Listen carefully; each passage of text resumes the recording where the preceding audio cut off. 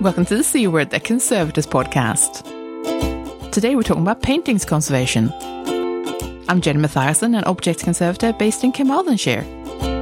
And I'm Chloe Rumsey, an objects conservator based in Manchester.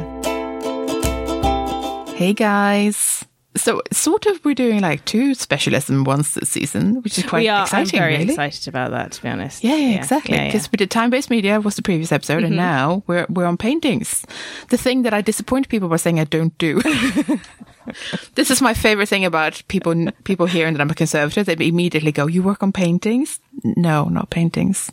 So really, paintings conservation is probably the most glam that you get in conservation. I sort of feel like that might be the rock star one, where people are like, I know what that means. But it's the big projects, like the really cool stuff that you see articles and features about and the videos. And since there's a lot that we obviously don't know about this particular specialism, but we've got a special guest host with us who can help us with that. Would you like to introduce yourself to our listeners?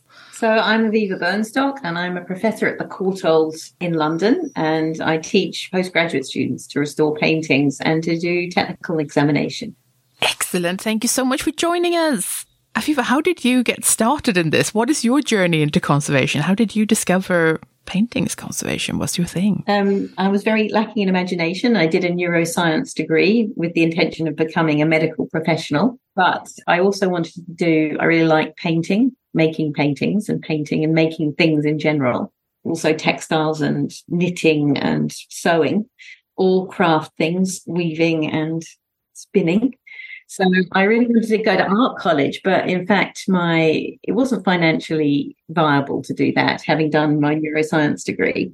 And so I asked the careers advice people at Sussex University, where I'd done my degree, what can I do with a science degree that's got to do with art? And they told me, well, hang on, we'll flip through our little books here. Pre-digital this was. And they said, somebody who did chemistry here went to the National Gallery, did painting conservation. That was David Bomford, who's very well known, now retired painting conservator from the National Gallery. And I said, okay, I'll try that. So I went for an interview at the Courtauld. And then luckily they took me on, because I think in those days it wasn't so hard to get into painting conservation. So that's how I did it. And I've worked in that field ever since. That's a good origin story, especially it had a very unexpected start. That's what I thought. Oh, hard science. Oh, wow. Okay. No, but I love that stuff though. Like it just nourishes me that we sometimes have these wonderful origin stories, or like previous careers, or the things that we studied were completely wild sometimes. And I just love that about our profession, that there are just so many people who bring that to the field. That's great. I love that. Interesting that we come from art as well, most often as well. That it's kind or of archaeology, or archaeology, but it's often the sort of the mix between the art and the science that really gets us. Yeah, that's true. Which is really nice, because we are obviously expected Nerds to be extremely technically skilled, and also please know all of the science and understand all of the things, which I've heard from a number of students, so many students, is like, how can we be scientists and this and that and also be able to make lace and like whatever? Like my first question, which is perhaps a silly one, but I liked it because, Chloe, you wrote it down in your mind map, which was, when is a painting not a painting, or when is a painting, which I really enjoyed, because I was like, wait, now I'm having an existential crisis. What is a painting? Because you work with painted surfaces, Chloe, but do you consider those paintings? I'm genuinely curious. I have no idea. So I work with large painted textiles, and we very obviously bring paintings conservation thoughts into this, and we have a lot of books about it in the studio, and we consult paintings conservators.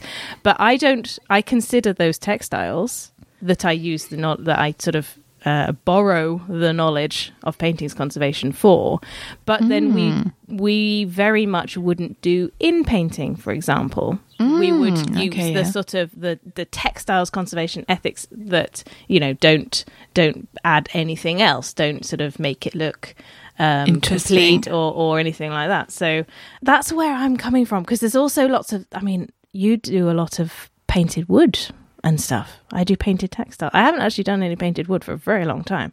But Aviva, what's your specialism, I suppose, in terms of the structure of a painting that you're most interested in? How do you feel about the differences between the different types of materials that are considered a painting? The broader question is what a painting is. I think it's interesting that you talk about textiles. There are separate issues here. One is, okay, so if you have a textile, normally it's not stretched, although I could be wrong about that. If a canvas is stretched on a stretcher or a strainer, normally it's considered a painting, but I can see that there are stage sets that might include textiles which are stretched as well. So I think that, there is a blurred definition there. And the second question was about whether you in-paint or don't in-paint losses, which is a whole separate ethical question and depends on a great range of factors. But to answer your question, it's a difficult one. I'm not a specialist in any particular support, but normally the paintings that I see or supervise the conservation of are on wood. So they might be from any century, from medieval to contemporary, or they could be from all over Europe, so different sorts of wood. They could be on canvas, which is very common, or cotton duck, which is very modern, or a range of other fabrics if there are contemporary works of art that are on other fabrics. They may be works of art that are painted, or they may have other materials that are associated with them. They may be painted in different media, like typically egg or oil for early paintings, or glue, other sorts of proteins, then more modern paintings, gouache, watercolors. Sometimes we have works on paper adhered to canvas. So there are sort of composites that are dealt with. We have paintings that are lined, so you've got double textiles, if you call them textiles. I would say it's interesting what you say. I mean, if you have an unstretched painting, there are quite a few artists who don't stretch there. They just display their works of art there. I don't know if they're considered paintings or textiles.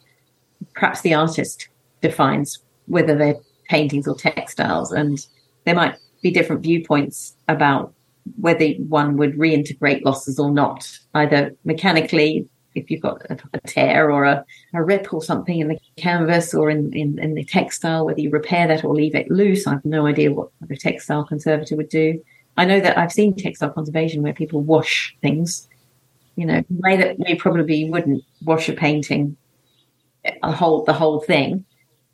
In the same way as paper conservators seem to dip things in water and liquids, which is terribly scary. Oh, they do. Yeah. Well, so, as well. And I'm not an expert. Things to make us all sweat. I would say not an expert in anything. But there are also paintings on metal supports. There's copper. There's sometimes on slate, on stone. So there are a great range of supports. Oh, of course. I'm not a wall paintings conservator. I'm an easel paintings. But yes, of course, there are wall paintings that are on a variety of walls. So there's a crossover between textiles, painted surfaces, painted objects. I can't answer the question of what interests me most because it's not really dependent on the support for me. It might be dependent on the quality of the work of art. So I really like amazing works of art. I like to be awe-inspired by the usually technically brilliant, but not necessarily so. It could be a combination of factors. But it wouldn't be dependent on whether it was on panel or canvas or linen, cotton duck. I don't think I could say categorically that it would be dependent on that. Or yes, I love the back of that picture. Gorgeous.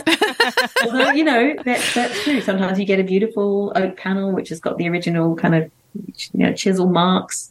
You're thinking, wow, oh yeah, it's in great condition. It hasn't warped. There's no structural work that's been done, or something that hasn't been lined that's very old. And you're thinking, wow.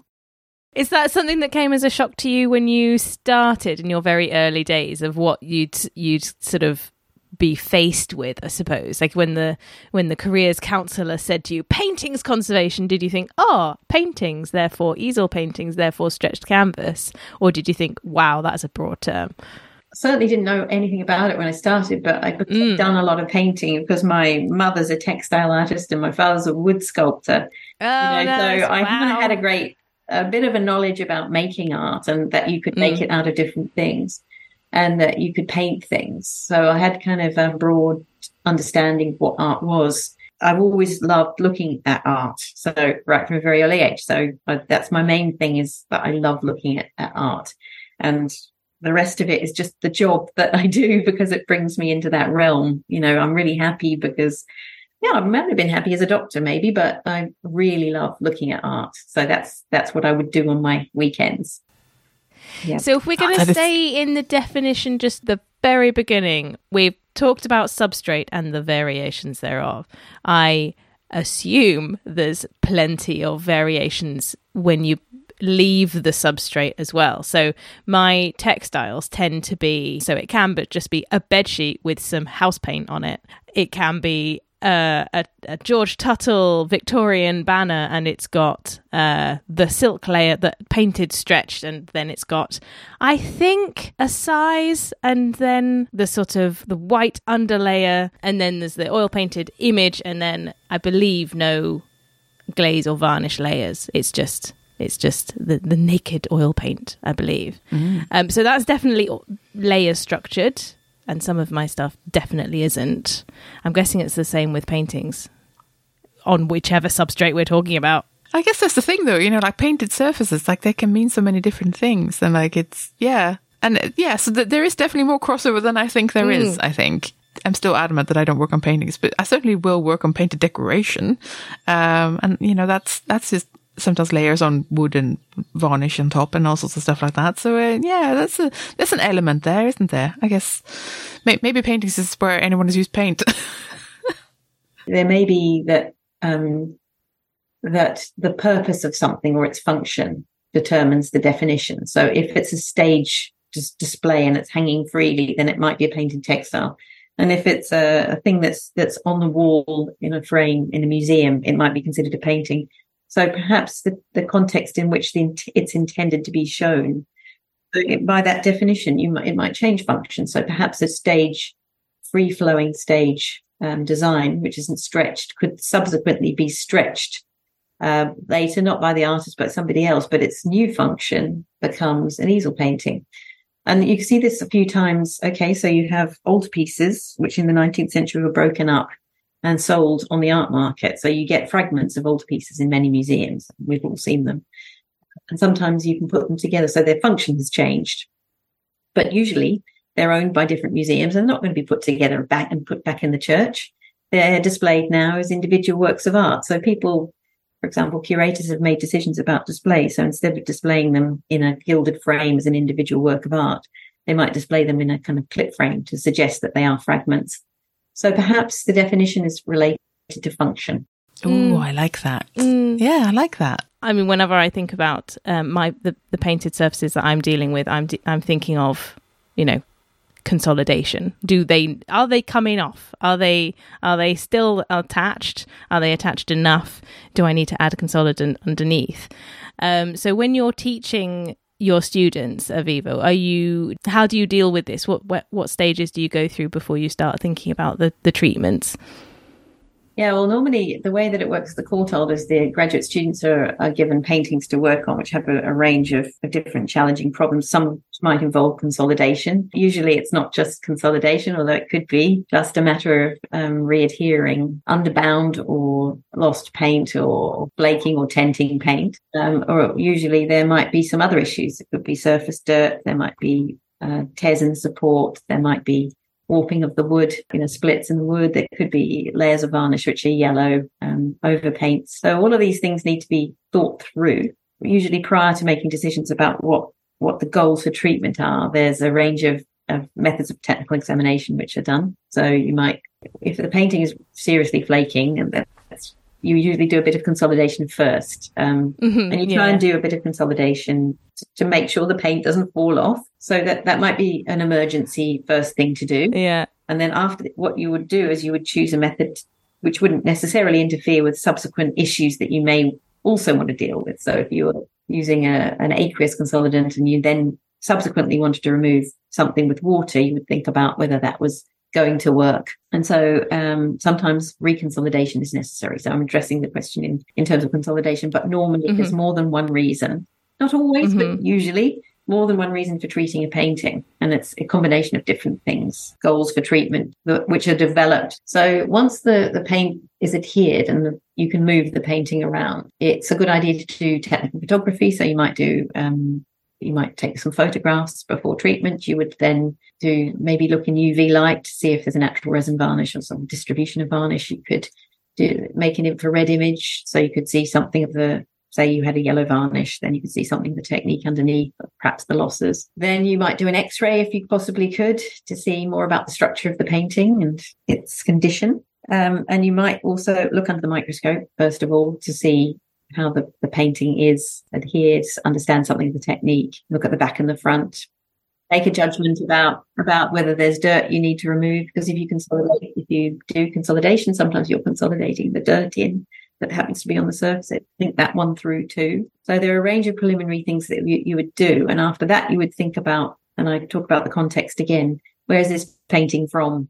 What are the demands on the work of art? Where will it hang? Does it have other Rembrandts that you happen to have had restored or that are not restored? You think about that.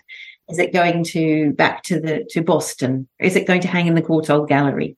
Is it going to a National Trust property at Kenwood House? And these all might play into the decisions that you make, and you might think about what's there, what's the situation that you have for display, both environmental and also aesthetic. So all of these things will play into that. And so the condition of the painting and the demands on the work and its context will influence the decisions you make about what you want then to do, whether it's an intervention or preventive thing.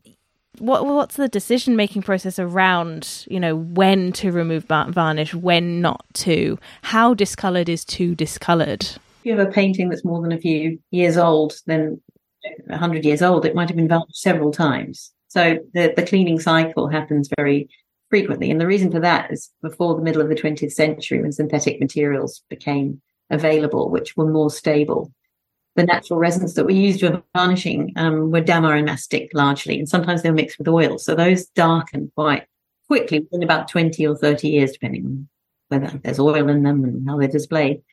And sometimes paintings become quite invisible, so you can't actually see, or they might become unsaturated, so the varnish becomes brittle and unsaturated, so you can't really read the composition underneath. So there's a judgment that's made about, how much, and that judgment's made differently in different countries. So some museums, like the Getty Museum, I think, where paintings look quite free of varnish, the sort of clarity of the varnish is highly prized. So they might remove an old varnish and then put a clear varnish on. And that's the way that they like to see pictures displayed. Whereas in the Louvre, for example, there was a sort of an idea that you would thin the varnish and so leave a thin layer, which was aesthetically pleasing. And there are different periods in the history of painting. So paintings aren't one thing. Obviously, they come from different periods, and you have to consider what might be original, what the original periods might have been. There's no way that you can bring paintings back to the way they were ever. Even a few hours after painting, I would argue that a painting begins to change, and that you certainly after a few months, a painting will have changed from the way it looked originally. So that consideration about when to do it and how much to do it might depend on what the collection looks like, what the viewpoint is, what the history of the work is. What was the idea that it should look yellow? Is that the intention of the collection, of the entire collection? For me, the most challenging conservation is probably removing dirt from unvarnished paint surfaces. So we're looking sort of mid-19th century onwards, really, unvarnished paintings that haven't been protected by glazing. I think removing varnish was therefore compensated by other preventive activities like glazing and using light that doesn't have too much UV. So there are various preventive measures. So part of becoming a paintings conservator, I would expect the students to have a wide knowledge of material, knowledge about how light affects, how relative humidity can affect changes in materials, how oil can bleach in sunlight and darken. So those sorts of things, but also degradations, other sorts of changes. So blackening of vermilion, for example, or darkening of copper-containing pigments that are bound in oil. These are commonplace changes that you see in paint films, whether they're on paintings or painted furniture, or probably on textiles that are exposed to the light. So those material changes are something that crosses discipline too. But quite a lot is understood about pigments and paints and how they change now. When I was a student, there was much less known about the individual sorts of deterioration. But now there's something known about just about every pigment that's used by artists. So you can have a sense of what's stable, what's not, what materials, how they degrade. And that all plays into the decisions you make in conservation, that knowledge, that idea that things have long physical histories and they haven't always been in the gallery, and therefore the degradation, the agents of degradation to which they've been subjected will be very, very broad and varied. And that also plays into decisions about treatment. So you have to look at what the consequences are of those exposures. What has that led to? Do you find that because paintings have had such broad histories and have been in so many locations, do you sort of feel like a detective when you look at a painting and you can sort of work backwards and see where something has been? The thing is, you can't always tell exactly when the exposure happened. So the time frame, say, for example, blackening of vermilion, the time frame for blackening vermilion, I don't know how long that takes to happen, whether it happens within weeks or under certain circumstances, or whether it develops over time. Certainly rates of fading of different red lake pigments have been researched. So 19th century red lakes, organic pigments made in the periods of the Impressionists have been much studied. And so we have a sense that Brazil wood fades very quickly and madder lakes fade slightly less quickly, cochineal somewhere in between. So we have a sense of that temporal deterioration. To some degree, by looking in cross-section and doing technical analysis, you can work out when things happen, but not always. By looking at pigments, sometimes you can see pigments that were used at a certain time which went out of use at a certain time. So you have a sense, not always, because it's very broad. Until the 19th century, really pretty much the same pigments were used. But now there's quite a lot of knowledge about use of materials and their deterioration. You can have a guess, but it's not always clear exactly when things happen. In terms of conservation treatments, there are some identifiable conservators' actions. So the impregnation, for example, with wax resin happened in the Netherlands in the 1920s. And all of the paintings on canvas in the Netherlands, almost all of them were wax impregnated. And that was something that was done by conservators. And in the UK, we people did the same thing for a while, but not everything here has been wax impregnated. So there's a sort of history of conservation where you can sometimes identify when something might have been done in terms of intervention. So it's almost fashionable, like that was the thing that was done at the time. I guess like people might look back at us and parallel to B-72. Well, we have stapled together ceramics, don't we, as a similar kind of this is what was done at the time, oh God. Yes, there's definitely parallels there for all sorts of different types of conservation, that there may have been, fashionable things that were done at certain times. And I think that's really, really interesting. There are usually reasons for it, though. So the wax impregnation was to prevent moisture, which is, of course, the Netherlands is a kind of damp place. As you pointed out earlier, the environmental conditions in museums and in their houses where some of these paintings were hanging were not perfect. So that moisture fluctuations will have been an important part of degradation of canvas, and it would have degraded quite quickly. And so to prevent that, it's kind of logical. And so subsequently, there's a downside to some conservation treatments. You have wax resin, which is quite heavy once the paintings are impregnated. It makes the painting a bit heavier. It can darken some grounds. I mean, the paintings may not have survived if they hadn't been wax impregnated. No, of course, yeah. Oh, I find that so interesting. The sort of, I don't know what a textile equivalent would be. Impregnate something with B-72 or something. And, don't God, say that. how do you reverse that? Oh, it's a disaster, blah, blah, blah. But it could also just be powder at the bottom of a case now. Yeah. Obviously, conservation's to prolong the life of the object so we can see it again for the next generation or generations after. And you do the best you can to do that, whether it's consolidation or removing something that's occluding the surface so you can actually see it, or putting some non-reflecting glass in front of it and a backboard so it doesn't get damaged. I think all of these things would help. I'll tell you one thing that I found very instructive in my life. I, for a period, worked in Mumbai in India. And in doing so, had a chance to look around the gallery's collection of Western art, which is a really fantastic collection in Mumbai, and it's displayed in an air-conditioned environment. But what I discovered is that many of the paintings that I'm used to seeing here by 19th and 20th century artists were just uncracked in really great condition. I was thinking, really? Because it's 90% relative humidity and boiling hot in here. But the reason for it was that they all had backings of vinyl. They had vinyl, sort of what you used to see on car seats, backing boards, and those backing boards had prevented the fluctuations which produce cracking. So they were in better condition. So preventive conservation measures, I know it's incredible.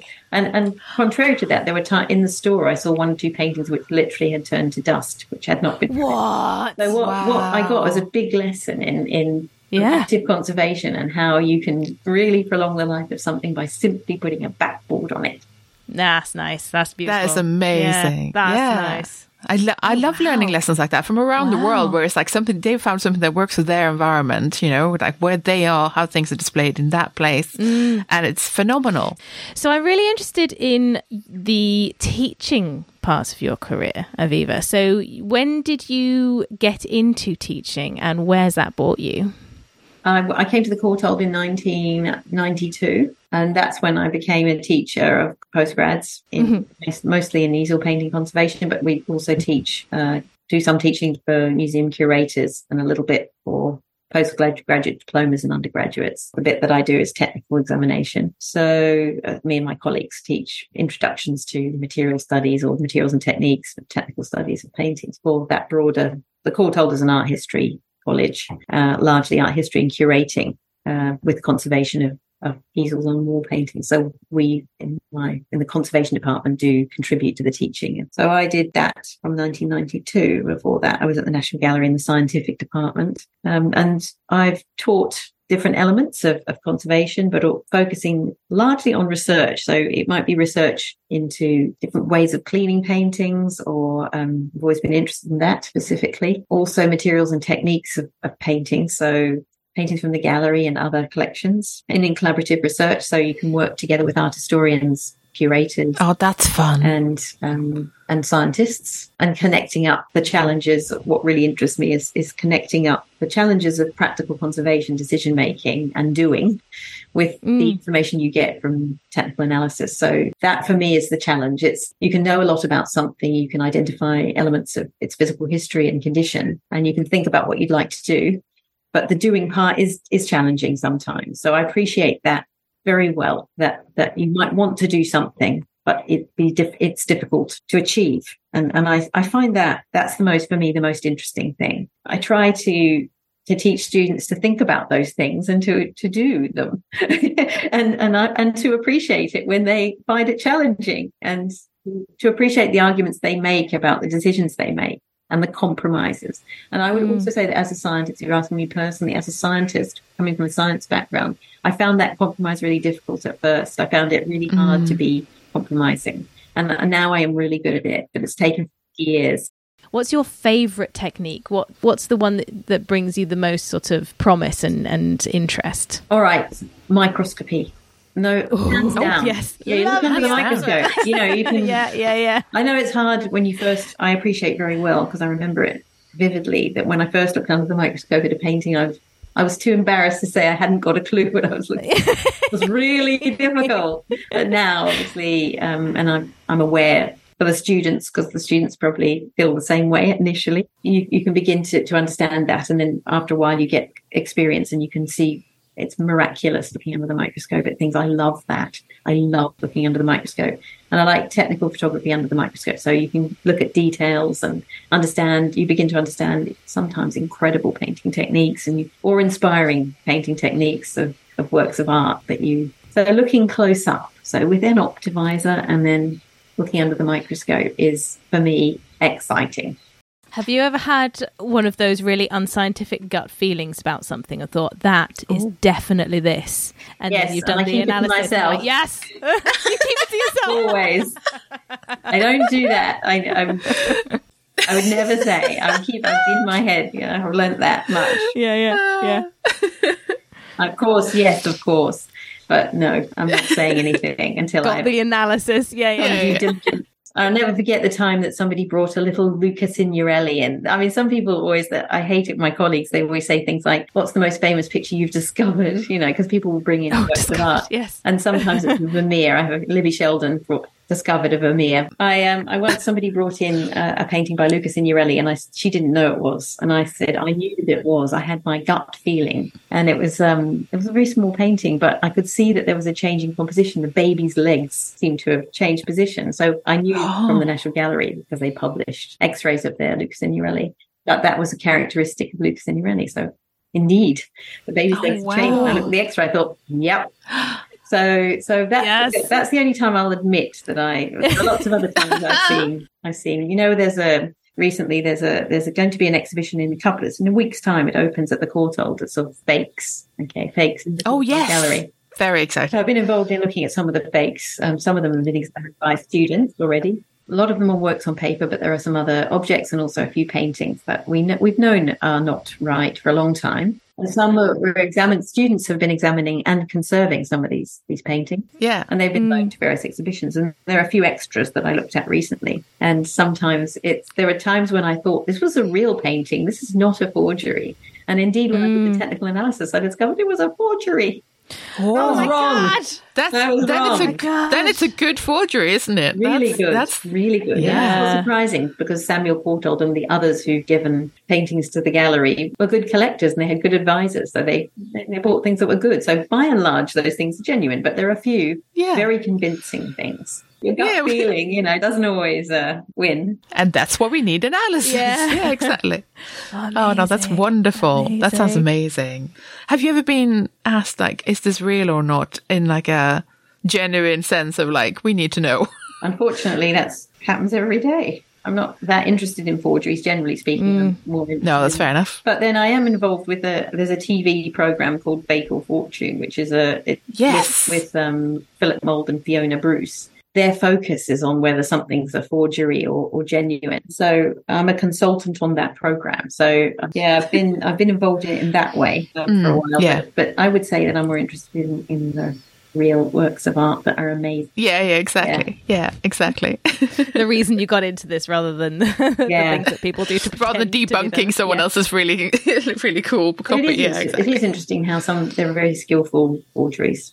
We touched on this earlier, and that was that you enjoy working with things like curators and art historians and things like that in your work. Not to pick favorites, but do you have a favorite group of people to work with, or a type of scholar or academic or museum professional? I'm going to think back through the projects I've done. So I worked on Mark Gertler with Sarah McDougall, who's director of Ben Uri Gallery, which is an art historian and a curator, so both. So she and I have had an ongoing collaboration for a long time. And of course, my main collaboration is with Karen Sayre and Barney Wright, who are the two curators at the Courtauld Gallery. And I also previously worked with Caroline Campbell, who's now the director of the National Gallery of Ireland in Dublin. And she was a curator. She was the curator of older paintings at the Courtauld for a long time. And then, of course, there are academic art historians who are fantastic to work with. And there are lots of others, actually. And then you've obviously worked with TV productions as well because of Fake or Fortune. Yeah, I mean, I really enjoyed working with Philip Mould in particular because I know that he has a fantastic eye and he's also a very successful art dealer. And his views on conservation are interesting because some of the conservators that we educate, some will go and work in museums, but some will work in the private sector and work for dealers. And so he's very generous in hosting various seminars that we have for students. So he'll talk to the students about the dealer's view of what a conservator does and what that collaboration involves. It's sometimes a little bit controversial, but they need to know about these things. So, absolutely. It's different. It could be different to the viewpoints. And of course, the BBC TV show showcases that relationship, not necessarily with the Courtauld, because the Courtauld, the relationship is with me and I'm doing the technical part, but other conservators who are in the private sector who Philip works with. And that's interesting because, of course, the destination of the students who are educated at the Courtauld will be quite diverse. Some will National Trust, they could be heritage organisations, international organisations, private sector people, all kinds of destinations they might work in, So it's important to know as broadly as possible how you're going to relate to and collaborate with other people who are caretakers of the works that you're conserving.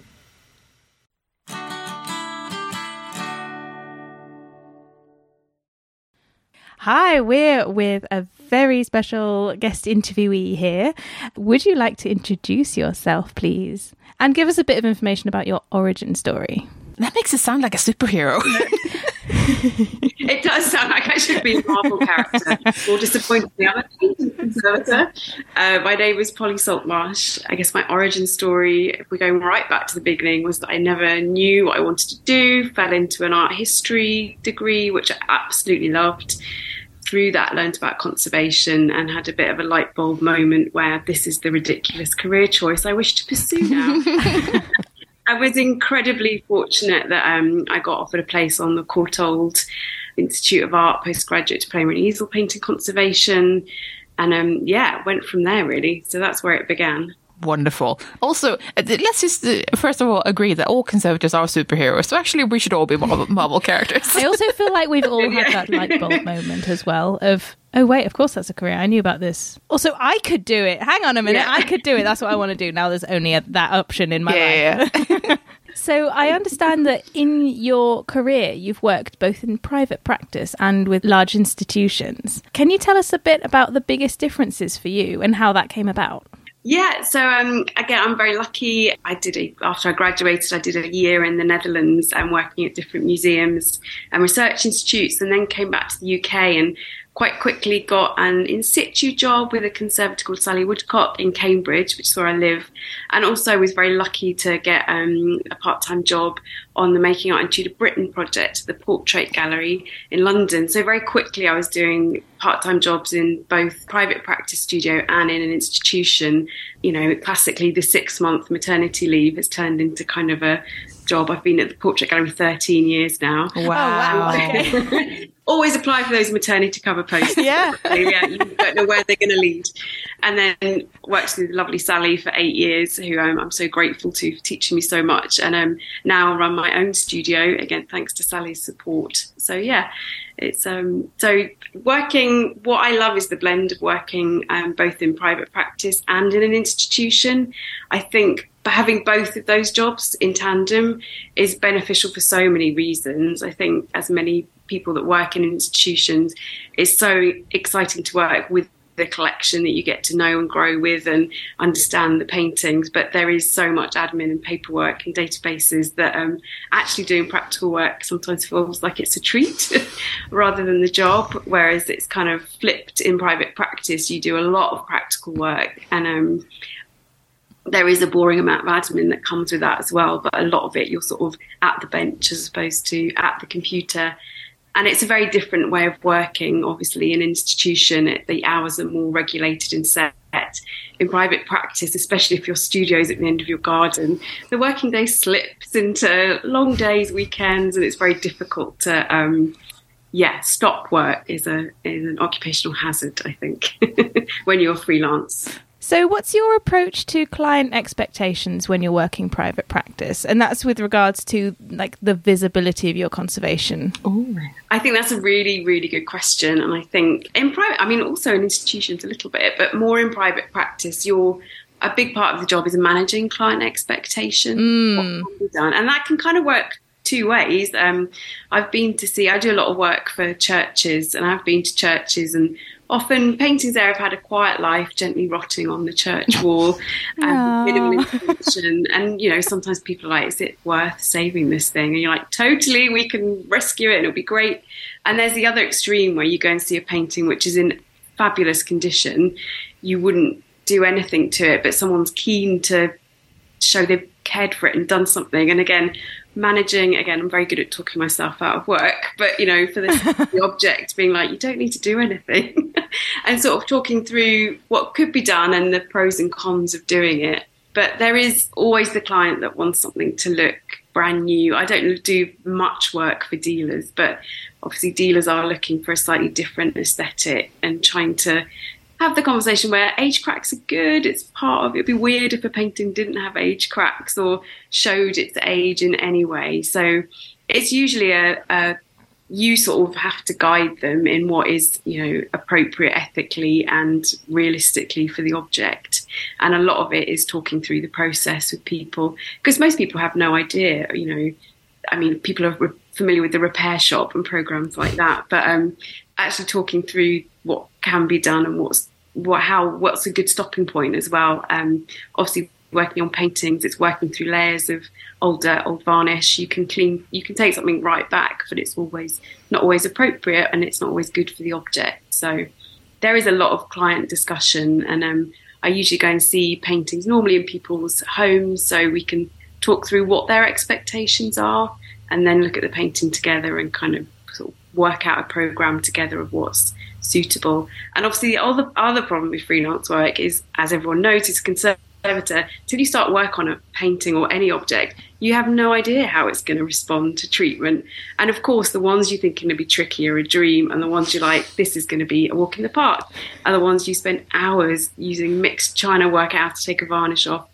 And I think that's the trickiest thing, is estimating is still a really dark art, and trying to get that right it's always difficult, because I have my soft spot, my Achilles heel is an old granny with a terrible painting. And obviously you want to do your best with their awful family portrait, because it's the only painting they have and it means the world to them. But, you also can't charge them tons of money to do it. So that's, I think, in freelance, very difficult, always trying to estimate properly for your time and not underselling yourself is really challenging. And, 10 years down the road, I still struggle with getting estimates spot on. That's so relatable for me. It's grannies with the little ceramics. Yeah, same. I'm terrible. I'd like to say I do work on some really nice things as well, not just terrible church paintings and old granny stuff, but I have a real soft spot for grannies. It's bad. This is how it is. It's not good for me.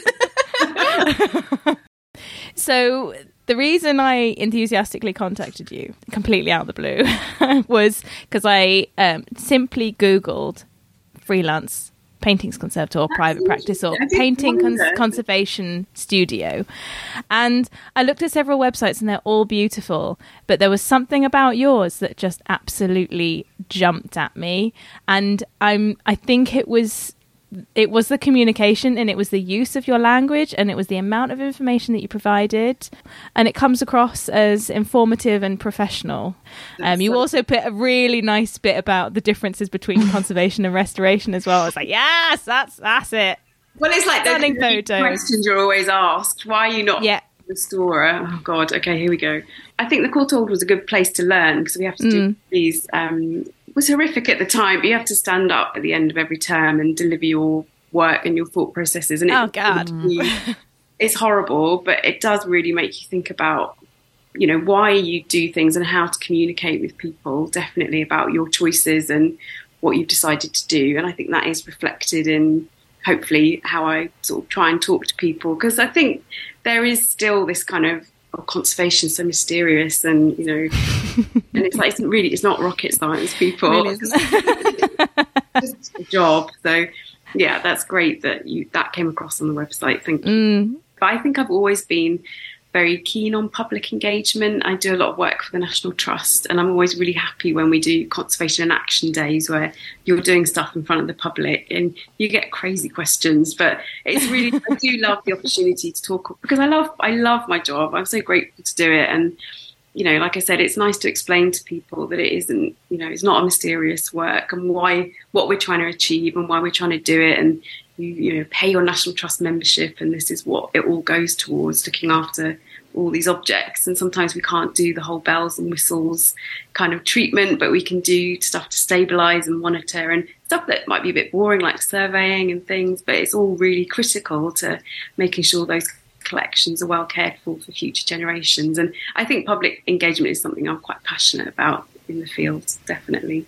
It's really key, isn't it? It's key to other people's understanding of what we do and why we do stuff, and even sort of how much money and time it will take to do it. So what's this is one of those really lovely standard interview questions. What's your favourite period of painting? I'm one of those people that I can work on anything, and when I've worked closely and learned more about it, that is my favourite thing. But I think the period I'm most familiar with, partly through my mum, who loves Tudors and all Tudor art, and then getting the job at the Portrait Gallery and doing the amazing research project into materials and techniques of Tudor and Jacobean painting. That is my soft spot. I'm a sucker for a Tudor portrait. And I'm lucky to work at the Portrait Gallery that has, one of the best collections in the world of those objects. So, yeah, and we were very lucky because obviously the gallery's reopening this week, in fact. And oh, wow. Yeah, so everyone must come to the Portrait Gallery. But because it was shut, we had a real opportunity for working on things that are just always on the wall. So it was a really lovely time in the studio. Everyone had really exciting projects to work on. So I was lucky to work on some beautiful things during that period. So finally, what's been your favourite type of damage you've ever seen that has occurred to an artwork? I found this the hardest question to answer because I can suddenly think of so many examples which are hilarious. Oh, wow. Oh my God, all of them would be fine, I might give you my top 3 favourite. Oh, phenomenal. Perfect. So I do a lot of work for the Cambridge colleges, and a lot of their lovely, amazing portraits hangs in dining rooms. And oh no, yeah, you know what's coming. So and then one of the people who looks after the art he's one of my favourite clients. He has a very dry wit about him, and he just phoned up one day and was like, I think we've got a problem. I think there might be sticky toffee sauce on one of our century portraits. And it's like, okay, all right, let's come and have a look. And this thing hangs really high in the dining room, so someone's got an amazing aim. And we got it off, and sure, I don't know how he identified it or whether it was him that did it, but it must have been like sticky toffee sauce. It was so sticky and disgusting. The next 2 examples are both beautiful church things because I love crazy heraldic beasts. I do a lot of work on royal coats of arms, and they have you see the supporters of the royal coats of arms, as you'll see on your passport, a unicorn for Scotland and a lion for England. And in very early royal coats of arms, they have quite alarming genitalia. Heraldic beasts. And we've worked on a royal coats of arms where the Victorians have basically gone, this is way too rude, and kind of blacked out. I knew you were going to say that. As soon as you said genitalia, I was like, oh, the Victorians have got involved, have they? Okay. Yeah. And it was done in such a way that it makes it so more obvious that, if they'd have just quietly left it, but it's these big black, like, rectangles. It was so comedy value. It was amazing. The third example is also a church painting where something had happened. There was a massive tear in the canvas, and probably the best tear mend I've ever seen was obviously canvas. For people that aren't familiar with paintings as objects, obviously they're canvas tensioned onto a wooden stretcher, a frame, and something had impacted it, caused this huge tear. And what they'd done to fix it was attach a batten of wood on the back and then just nailed the canvas directly onto Phenomenal. the batten. I mean, it sounds brutal, but to be fair, it kind of kept it in plane for another 200 years or however long it would be. So it was not how we go about things today, but, it was effective. Wow. I could go on. That's like one step away from a staple gun. I love it. I know, well, yeah. If they'd have had one, I'm sure that would have been the preferred option. Oh, wow.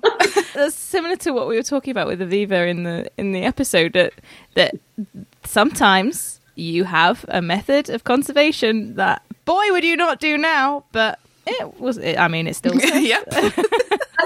Something I'm really aware of is it's so easy to judge. And I think when you're a student, very high, oh my God, how could they do these things?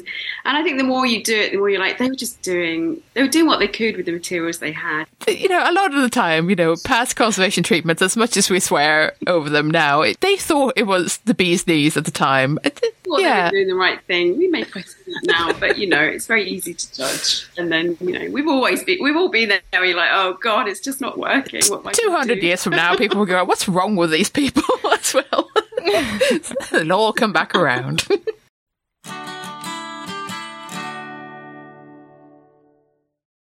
This time I'm reviewing On Canvas, Preserving the Structure of Paintings by Stephen Hackney from the Getty Conservation Institute in 2020.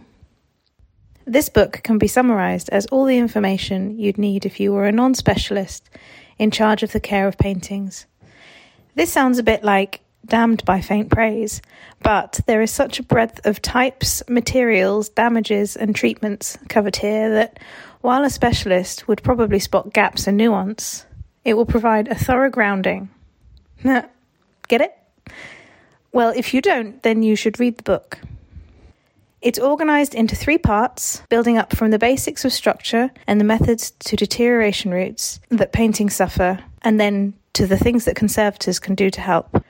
Part 1, Structure and History, starts with the chapter Preparation of a Canvas for Painting, which obviously describes different ways that painted surfaces have been prepared over time, but also outlines the things that one might encounter when faced with a canvas painting. If you know how something is made, you're more likely to know how it has deteriorated, and so how to care for it.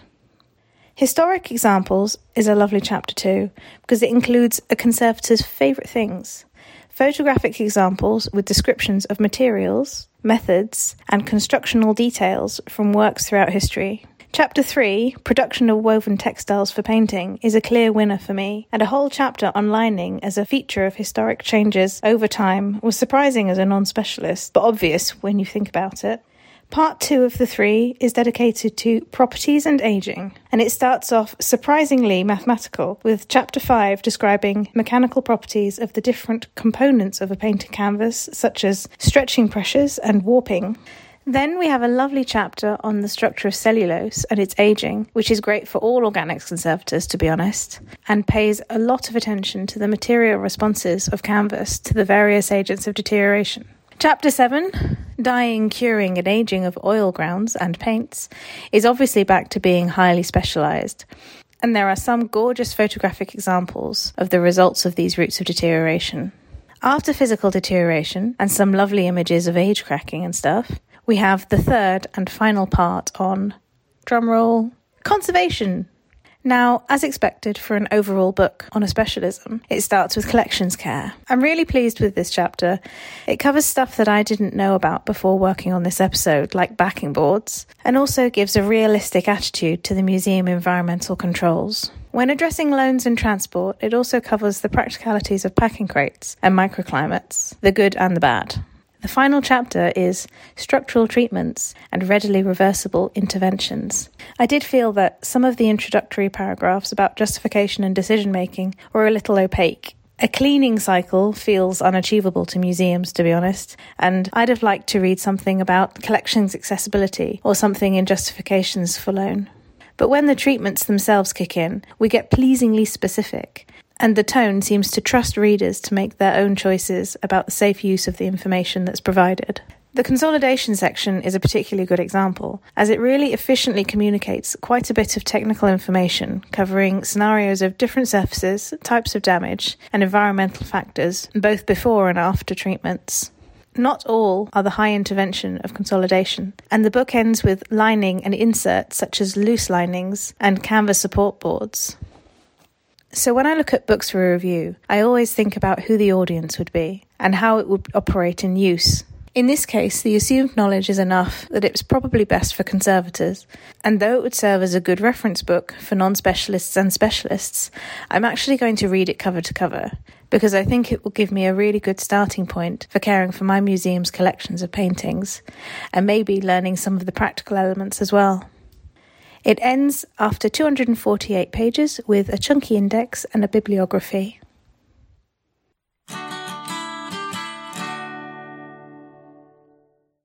Hey guys, Jenny here. As you may know, we don't get paid to create this podcast, and running it costs a little bit of money every month. One of the ways that you can help with that, if you're so inclined and you like us and our work, then you can support us on Patreon. By joining us there, then you become one of our supporters, and you just help us stay online and make sure that our content remains accessible to everyone, even in between seasons. If you'd like to support us in that way, you can head over to patreon.com/thecword and join us on any tier that you would like. It can be as little as $1 per month. That gives you access to exclusive content as well. And if that isn't your cup of tea, then we also take PayPal donations. And it goes straight to the upkeep of the website and keeping everything online and running smoothly. We know times are hard, so thank you for considering it, and see you next season. Thanks for listening. We're The C Word, and you've been listening to Aviva Bernstock, Chloe Rumsey, and me, Jenny Mathiasen. Join us next season for more conservation content. In the meantime, you can check out our website at thecword.show, tweet us at The C Word Podcast, find us on the Fediverse at The C Word Podcast at Glamorous, or simply email us on thecwordpodcast@gmail.com. The intro and outro music is Spring by Didi Music, used under a Creative Commons Attribution License. Additional music and sound effects by Callum Robertson. As usual, this has been a Wooden Dice production. I sort of love when we have favourite materials and favourite tools. It's sort of so satisfying to talk about. It's just so lovely. Tools, I mean, everyone's got their favourite, some knackered old brush. And do you have a knackered old brush? I've got loads of knackered old brushes.